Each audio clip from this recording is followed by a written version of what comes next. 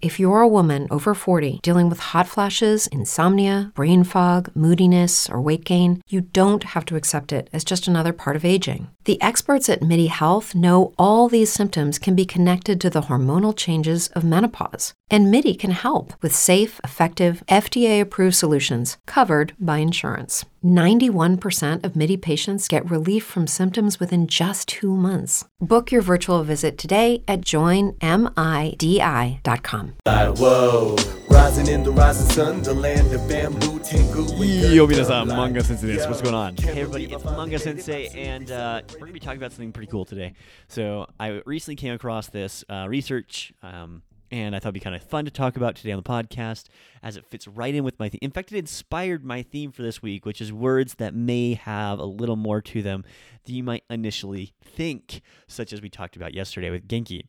So today we're talking about the word sumimasen. And again, all these are really common, but I think it's good for people to know that there are many different levels of Japanese and many different parts of Japanese. So today we're talking about sumimasen. And sumimasen can mean many different things, and particularly how it is done in context. So if you're talking about, for example, that you want attention at a restaurant, or whether you're saying thank you, or whether you simply want to apologize for something, all of these are different things you can use with sumimasen. So let's jump into some example sentences. If I say something along the lines of, I want to apologize for not turning something in, I can say, for example, the teacher asked me, "Hai, shukudai o teishutsu shite kudasai." Be like, go ahead and turn in your homework. Be like, "Sumimasen, kyou mo tekimasen deshita." Mo tekimasen deshita is I didn't bring it in. Sumimasen in this case if we translate to English would be I'm sorry. However, we see it as sumimasen in Japanese. Let me show you another example.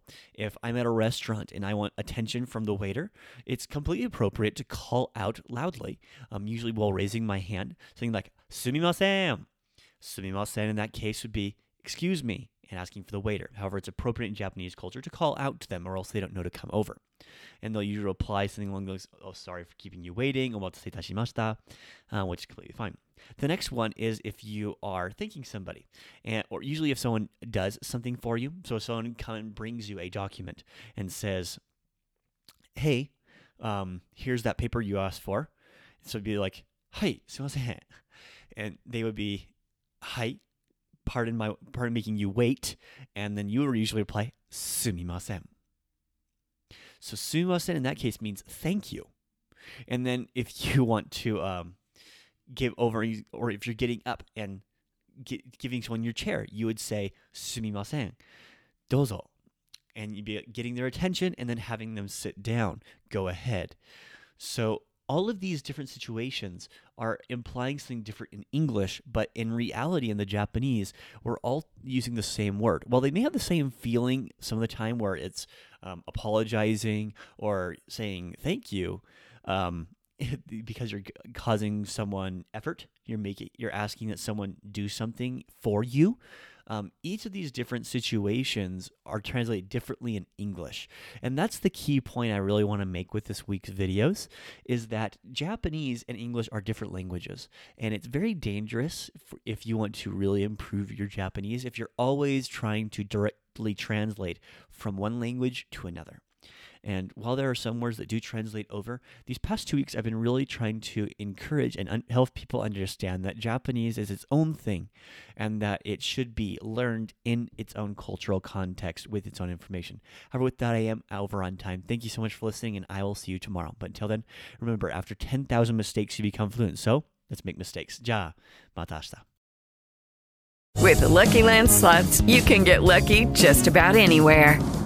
This is your captain speaking. We've got clear runway and the weather's fine, but we're just going to circle up here a while and get lucky. No, nothing like that. It's just these cash prizes add up quick. So I suggest you sit back, keep your tray table upright, and start getting lucky. Play for free at LuckyLandSlots.com. Are you feeling lucky? No purchase necessary. Void where prohibited by law. 18+ terms and conditions apply. See website for details.